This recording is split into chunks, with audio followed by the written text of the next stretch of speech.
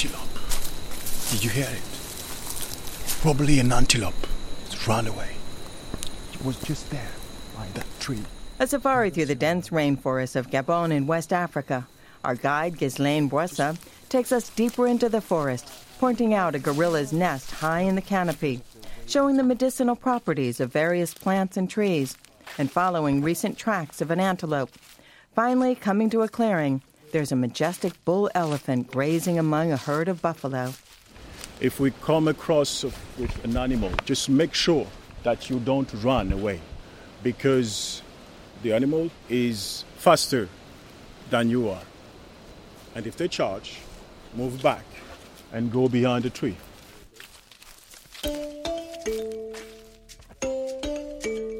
We're trekking through the Congo Basin, the second largest forest in the world, and an ecosystem that is essential for the air we breathe and the water we drink. And while the region is home to a startling array of biodiversity, it's hardly all that Africa has to offer. To the north is the Sahara Desert, the world's largest hot desert.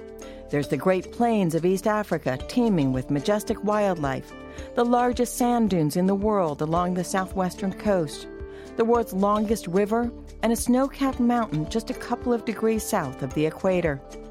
Africa has 30% of the world's biodiversity, with much of it unique to the continent. It also has 1.3 billion people. And like people everywhere, they want social and economic well-being and hope to pass on a good life to their children. Africa's biodiversity plays a role in reaching those goals.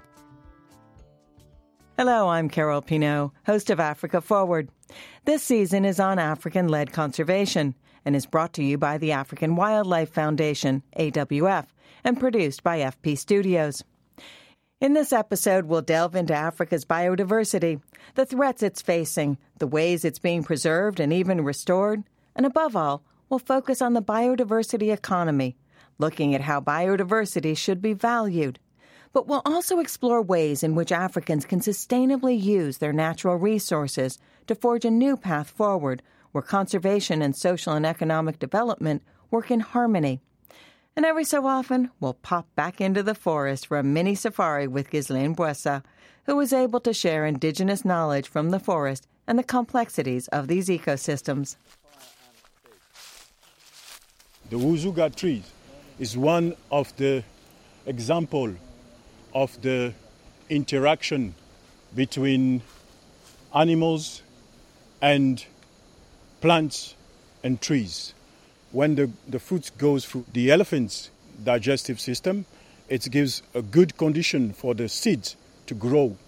And when the elephant leaf is done, the tree will start regenerating and the forest will get bigger and bigger. Biodiversity refers to the different types of life in an ecosystem, including all the flora and fauna. Western-led conservation aimed to preserve Africa's biodiversity by walling it off. Kadu Sabunya, CEO of AWF, says that mindset created a situation where Africans had limited options to engage with their own natural resources. Biodiversity for a very long time, it has been so much connected to tourism, as if biodiversity is only for tourism. So tourism is the only way you can gain from biodiversity. African-led conservation puts people at the center, and it connects the dots between conservation, climate change, and economic development. Vanessa Ushi, director of the African Natural Resource Management and Investment Center at the African Development Bank, has always loved being out in nature, but now she sees it through a different lens. Now, what I see is an opportunity. It's really about changing the way we relate with nature and using the scarce resources that we have more responsibly, even looking at new technologies to see how this could be done more efficiently. It is an opportunity for us to build more resilient economies, create more jobs, and really to have a different relationship with the natural landscape. Creating a different relationship with nature. That's the key. Christian Mbina is the director of national parks in Gabon. The way he talks about the forest is almost poetic. Pour moi, la forêt, c'est un endroit d'inspiration, un endroit de rêve. For me, A forest is a place of dreams. It's a place of love. It's a place of travel. It's a place of passion. It's a place of inspiration, for instance. It's a place of all beauty. But ask Mbina about sustainable use of the forest, and he is clear. C'est le principe, par exemple, tout bonnement de la gestion des forêts. It's the principle, quite simply, of forest management that we have. There is no question for us of saying we want to stop exploiting the forest. For us, we exploit the forest, but with sustainable management method that allow the forest to regenerate. In the central region of Ghana, just a few hours from Accra, lies Portal Forest Estates, a sustainably managed forest. The company has several programs that make use of their forests, including distilling essential oils from plants grown near the company's property. CEO Wellington Baden has created a company that sustainably uses Africa's biodiversity and creates livelihoods for the communities around him. The company's website notes, the forest, when sustainably managed, becomes in effect a green supermarket, with new products consistently springing up from nature's bounty. In your flavors and fragrance industries, you need essential oils. In your medicinal industry, in your fashion industry. But Africa has a niche for the oils which are around herbs and spices and aromatic plants that require 6 hours of sunlight a day. And at the same time, they need to be grown in a forest-like environment. So you can package the sunlight in a plant, you can put the forest in a bottle, and you can sell it. For AWF Sabunya, this is the model he wants for Africa, moving away from seeing biodiversity as only for tourists and instead seeing it connected to business. And he reminds us that the forest is not just a supermarket, it's also a pharmacy. Pharmaceutical companies are looking at the flora, and that's big business. The capacity is still very low on the continent, and we need to do more work there. But biodiversity has to be part of business. Vanessa Ushi says, from her vantage point at the Natural Resource Management Center, she sees both an opportunity and a gap. It's just a knowledge gap. So a need to really understand what we have in terms of these plants, their value, the products that they could generate for food or medicine or other uses, and how we could now develop some products which are sold on international markets and which bring new revenues to African countries. Just how much potential for big pharma could there be? Lots. For a small taste, let's go back to the forest with Ghislaine Boissa as he shows us the forest as a medicine chest. So if you are walking in a forest and you don't have a first aid kit, you get wounded by a machete or go through a branch and you get wounded. So you just collect the bark of the Niove tree like this, scratch it a little bit like this, and collect the sap like this and put it on the wound. After 2-3 days, it starts healing. It's natural antiseptic. The relationship between agriculture and biodiversity is complex. By definition, agriculture is part of biodiversity, and humans, and all animals, need food to live. But agriculture is also a major source of greenhouse gases, and it often leads to large deforestation. Food security is an important part of the negotiation for space between people and nature. Ushi says her center was set up so they could look at new ways to address those issues. In this new era of these twin issues of climate change, biodiversity loss, and that Africa is ground zero for these crises. It's about using the resources better. So, some forest areas can be used for agricultural practices without damaging the ecosystem base. And the risks of damaging the ecosystems are real because they've already lost so much. Africa is losing its biodiversity or natural capital very rapidly. If you look at the data and the evidence, between 1965 and 2018, over 65% of Africa's natural capital stock was depleted. And this involves our critical ecosystems whether it's from wetlands to marine protected areas. All of these are really under pressure. Ushi notes several factors: population growth, urban expansion, industrialization, land use, and climate change. So many Africans depend on the natural resource base for their livelihoods. And so anything that upsets that balance between our development and nature certainly has far-reaching effects. And this is why it's a priority for us to ensure that it's protected, not just for our own survival, but for the future and for posterity. But Africa also has one of the best natural assets for fighting climate change: mangroves. Those distinct swamp-loving trees with a tangle of roots above ground. Mangrove trees grow in tropical and subtropical coastal regions. They protect arable land, preserve aquatic habitats, and scientists say they are one of the most efficient plants on Earth when it comes to absorbing carbon. Gabon National Park's Christian Mbina explains. It's a carbon fixer.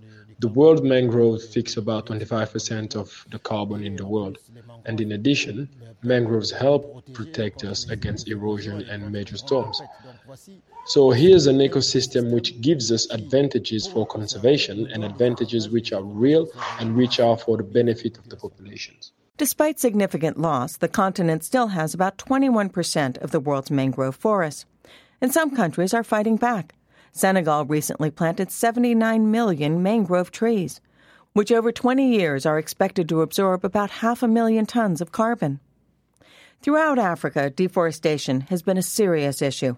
Logging by major foreign companies has been one of the extractive industries that earned Africans little, but contributed greatly towards environmental destruction. But there's also illegal logging. Wellington Baden of Portal Forest Estates says there's often a connection. Often the causes of the degradation comes from companies from outside, and then they destroy the livelihoods of the communities. Then the communities participating in the very destructive activities in order to make ends meet. It becomes a case of survival. And then you have your climate changing. But with climate change, the effects may begin as local, but they soon become global. You can't sit in your part and think, okay, I'm fine, and this is happening all the way there, so it's got nothing to do with me. It does. We share one planet. It's going to work its way to you. Like Senegal, with their mangrove forest restoration initiatives, several African governments are implementing programs to plant trees for reforestation and to restore the green cover in their country. In 2019, Ethiopia set a world record: 350 million seedlings planted in just one day. While other countries may not have beaten Ethiopia's record yet, African leaders do like to brag about their tree planting numbers, showing a seriousness when it comes to conservation.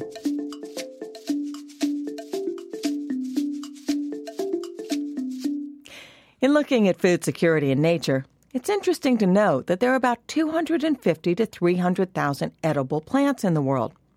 But according to the United Nations Food and Agriculture Organization, humans eat only about 4% of that. And worldwide, just 3 plants make up about 2/3 of our plant-based calories: corn, wheat, and rice. What if we started looking beyond just eating a mere 4% of edible plants? Wouldn't that have a huge impact on food security, the environment, and even economic development in the regions cultivating those products? With Africa's rich biodiversity, there is a huge array of plants that could sustainably be cultivated for food or even medicine. Some entrepreneurs are already looking at the opportunities. Stella Kareba owns Kijani Foods. Kijani means fresh. Located in the suburbs of Nairobi, the capital of Kenya, the shop's bestseller is an unusual smoothie. Welcome to Kijani Whole Foods. How may I help you today? Hi, I've heard that you have a really good baobab smoothie. Oh, it's really nice. The baobab gives the smoothie a tangy taste to it, and we also add some peanut butter. Give me just a minute for me to make it for you. Often called the tree of life, the baobab looks like a huge upside-down tree, with its leafless branches looking like roots reaching skyward. The baobab tree grows throughout Africa, no matter how hot or dry the climate. One tree can store up to 1,200 gallons of water. This is a tree that can withstand a lot of impact from climate change. The fruit has 6 times more vitamin C than an orange and 50% more calcium than spinach. It's easy to harvest, and it's a nutrient powerhouse. Could it become the next popular superfood? Kareba says while her baobab smoothie is a favorite, her shop sells a huge array of plant products that are grown in Kenya. Several are well known, but others, not so much. For plant-based diets, the hardest micronutrient that people really struggle to get in is protein. But from Africa, and specifically from Kenya, we have pumpkin seeds, chia seeds. There's a plant called amaranth. In Kenya, we call it terere. Terere is also very high in protein. We have cassava, which grows wildly. Also tamarind. Tamarind is also a wild fruit. It grows especially in the coastal areas. All these baobab, hibiscus, tamarind, they are very high in vitamin C. We call them superfoods. And how's that tangy, citrusy baobab smoothie? I liked it. In fact, I loved it. We've talked a lot about opportunities to use biodiversity that go beyond the traditional tourism model. But let's not forget the impact that tourism can have on communities and economies.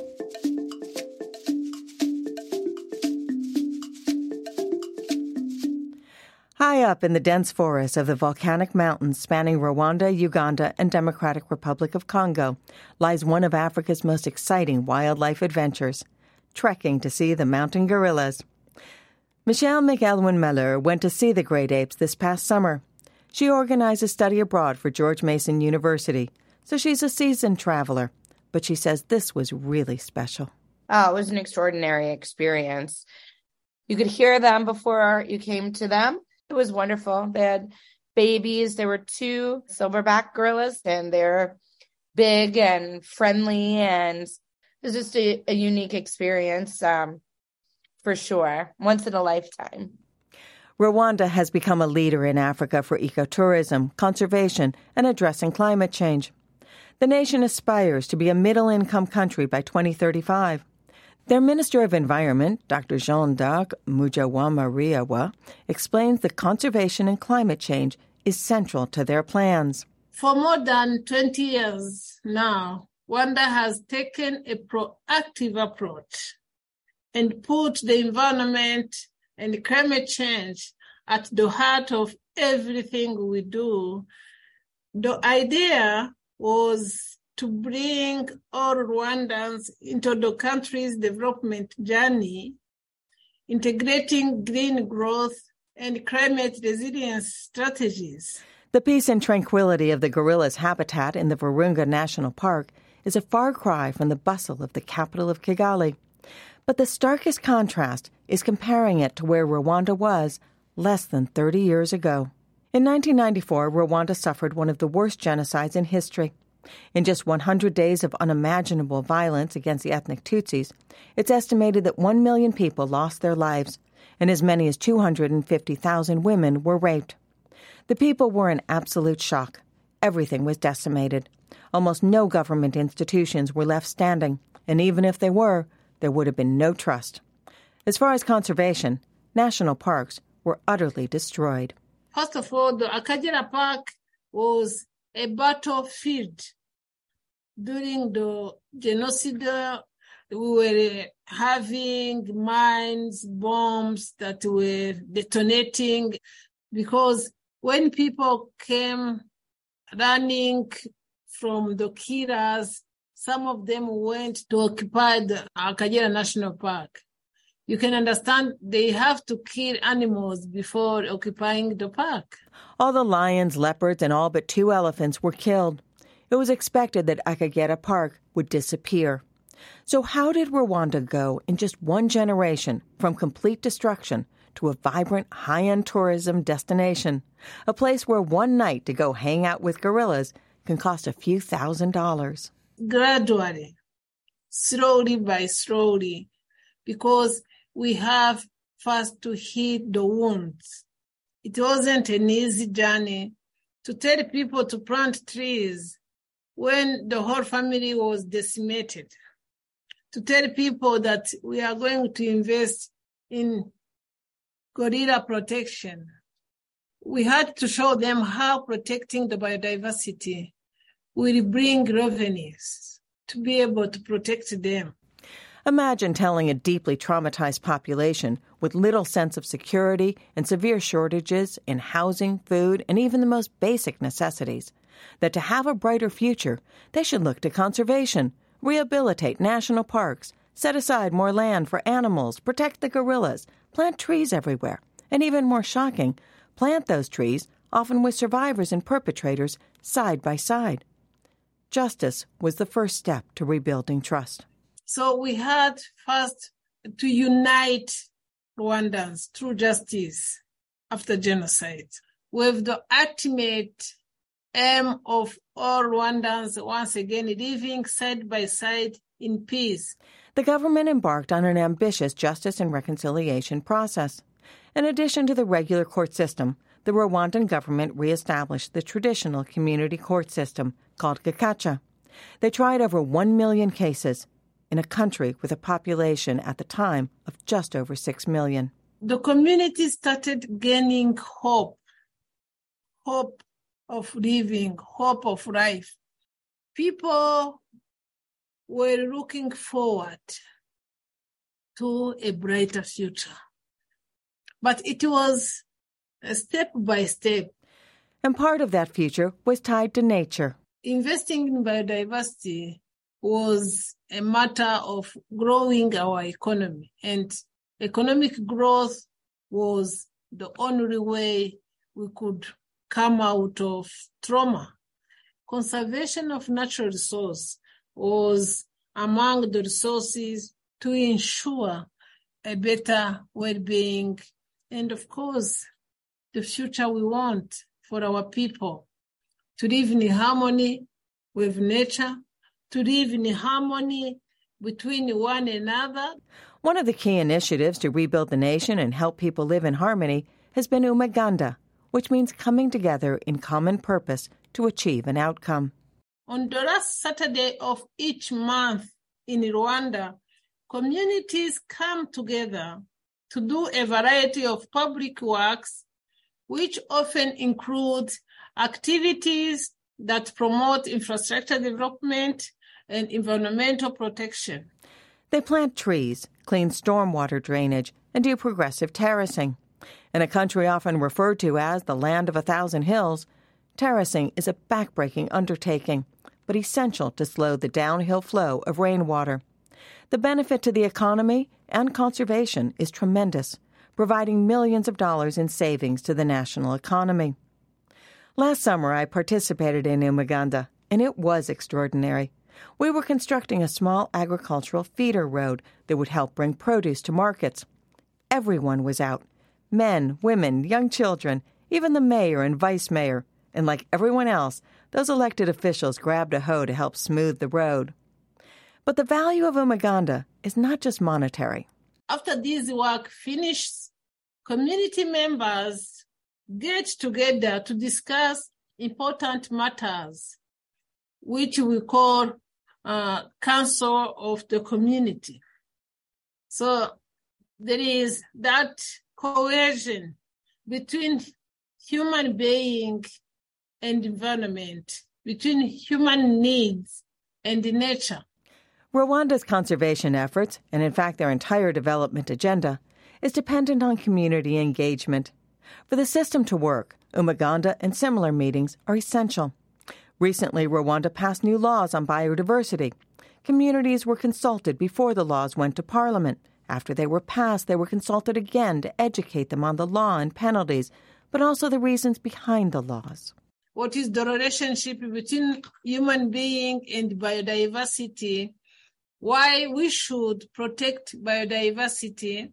Why we should really live in harmony with nature? Because with the involvement of the community, that is how you can really talk about greening a country. An important part of greening the country is planting trees. This year's goal, 43 million trees. We have reached 30.4% of our land covered by forests. So to be able to fight climate change, we have to be bold on afforestation. Planting trees is where conservation can also be part of peace building. We planted trees as a memoir. We were here for community work. We were here for peace education. We were here for unity and reconciliation. Now they are grown forests which are ready to be harvested. So you can understand why people in Rwanda embrace the biodiversity conservation, environment protection, because we are looking at it as economic development and poverty reduction strategy. Back to Akagera Park, the national park that was decimated during the genocide. It's now been restored and is home to all the big five: lions, leopards, elephants, rhino, and buffalo, and more than 250 types of birds. And the gorillas? Rwanda has helped to restore populations. Gorilla tourism has skyrocketed. In 2000, there were 1,200 visitors. By 2019, the number soared to more than 20,000.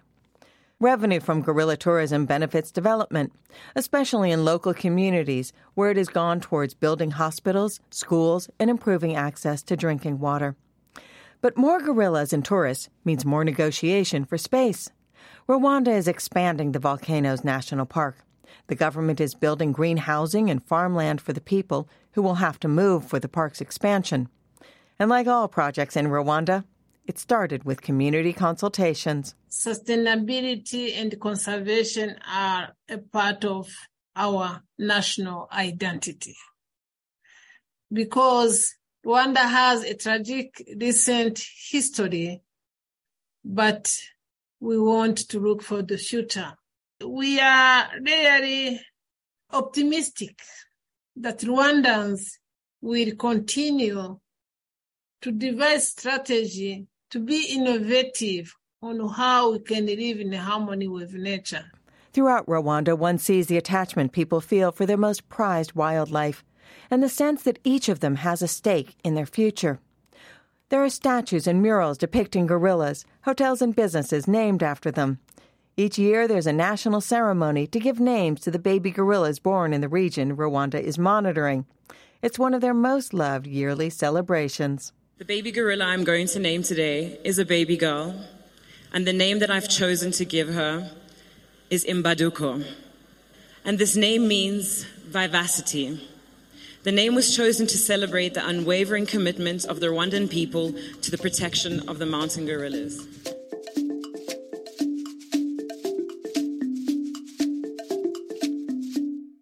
Next to Rwanda is the Democratic Republic of Congo, DRC, which sits in the middle of one of the world's most valuable resources. No, it's not diamonds, though they've got plenty of those. And it's not coltan, the mineral that powers batteries for our phones, computers, and electric cars, though they've got 80% of the world's supply of that.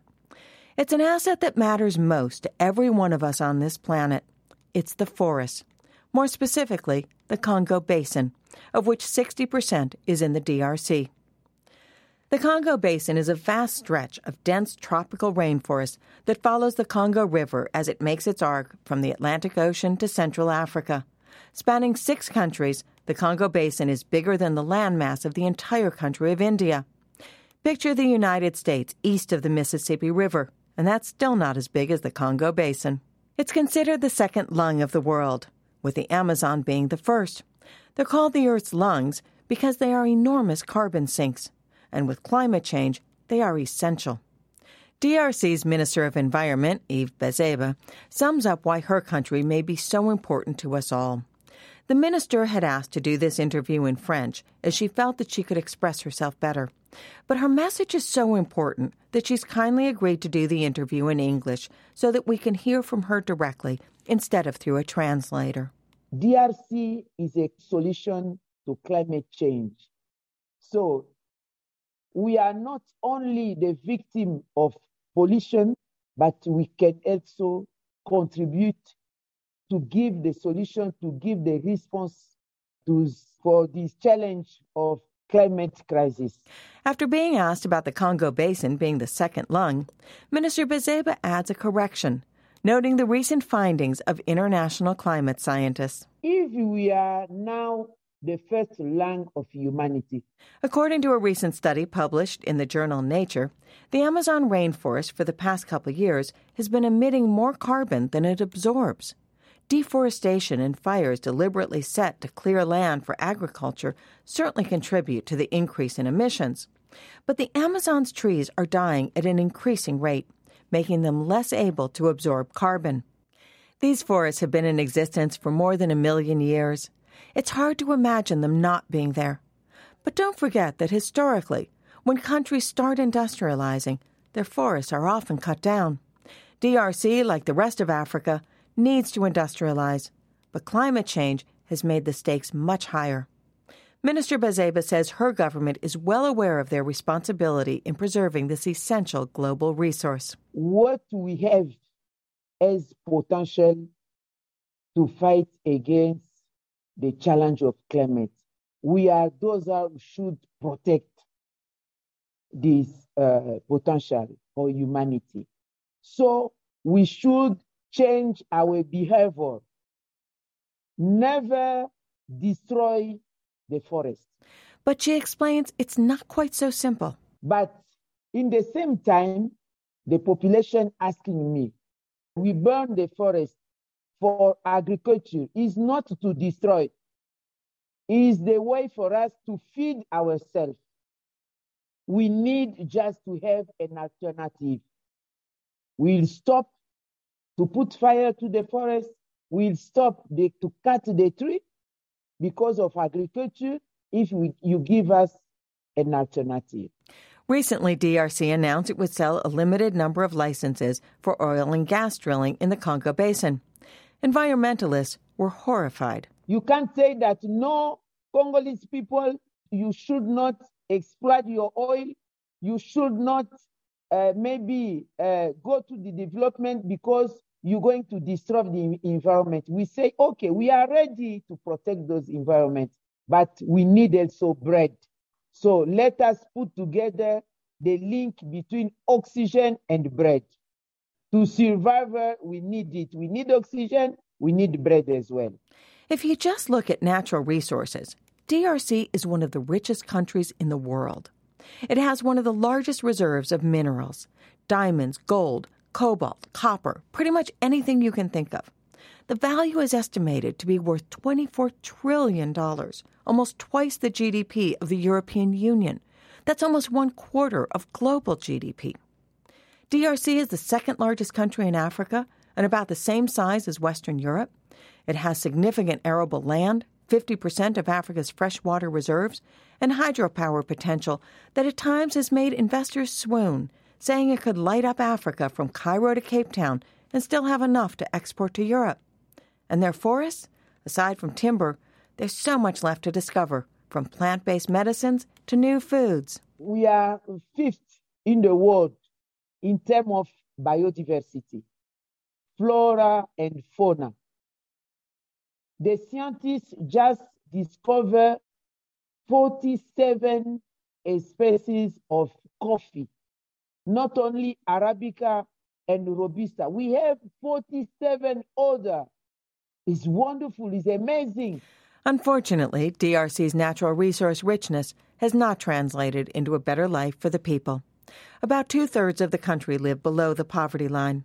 In 2003, a peace agreement ended the Congo War that had engulfed so much of Africa 20 years ago. And yet in DRC, insecurity remains, especially in the eastern region. The country had its first peaceful transition of power in 2019. Primary education is now free. The World Bank notes there is increased transparency, and the government has instituted public sector reforms. For a resource-rich country where investment is primarily concentrated in extracting raw goods, the path forward is clear. Add value to natural resources. For example, take their minerals. It can be pulled from the ground and exported as primary goods, but that will only fetch a fraction of the price. Or it can be processed, smelt to produce pure minerals. Copper can be made into wires, gold into bars or jewelry. Diamonds can be cut and polished.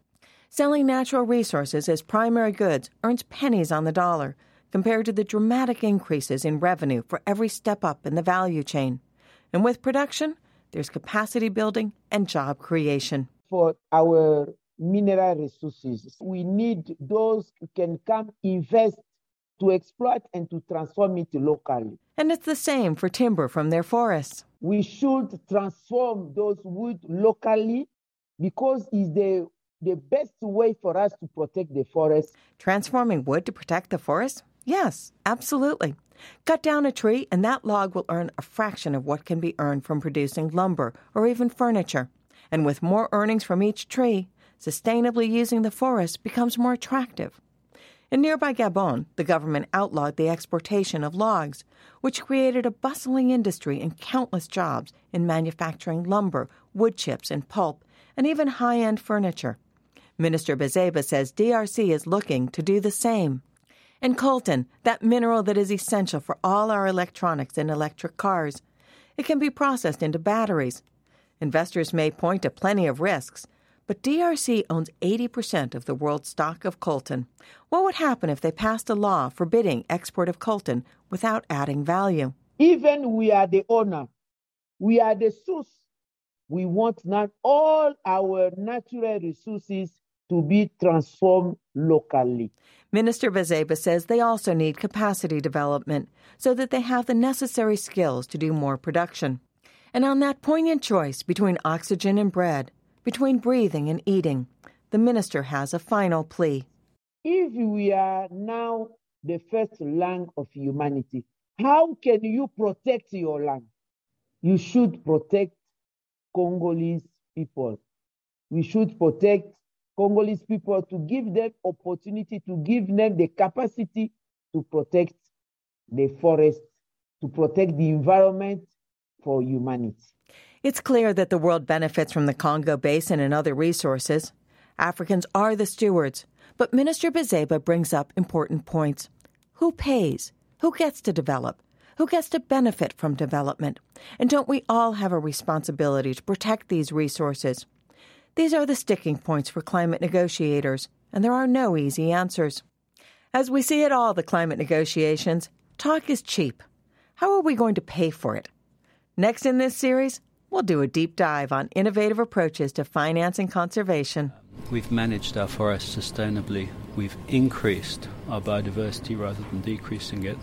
And if there is a little bit of equity in this world, we should be able to put these Gabon carbon credits on the market for a sensible price. But before we go, some last words from Christian Mbina, the Gabon National Parks Director, who speaks so poetically about the forests. It is difficult for me to choose which is the most beautiful forest. I specialize in major forest basin of the world. I am a specialist in Amazonian forest, the Congo Basin, Mekong forest. That's my mother, my love. I like the undergrowth of the forest with its freshness, with the pretty sand, with the little butterfly under the undergrowth, with the pretty flowers, with the wild orchids. I am a forest lover. I am a forest man. Thanks so much for listening to Africa Forward. I'm Carol Pinault, the host and executive producer of the program. Our producers include Rosie Julin, Yore Wu, and Rob Sachs. Assistant producers, Alessandra Salase and Lily Anderson. And if you like what you're hearing, make sure to subscribe and follow us on your favorite podcast app. And if you can, leave us a review. It helps spread the word about what we're doing. Africa Forward's second season is brought to you by the African Wildlife Foundation and produced by FP Studios. All opinions and views in this podcast do not necessarily reflect that of the African Wildlife Foundation or FP Studios. For more information on African Wildlife Foundation, check out awf.org. And for more on FP Studios, you can go to foreignpolicy.com and click on podcasts.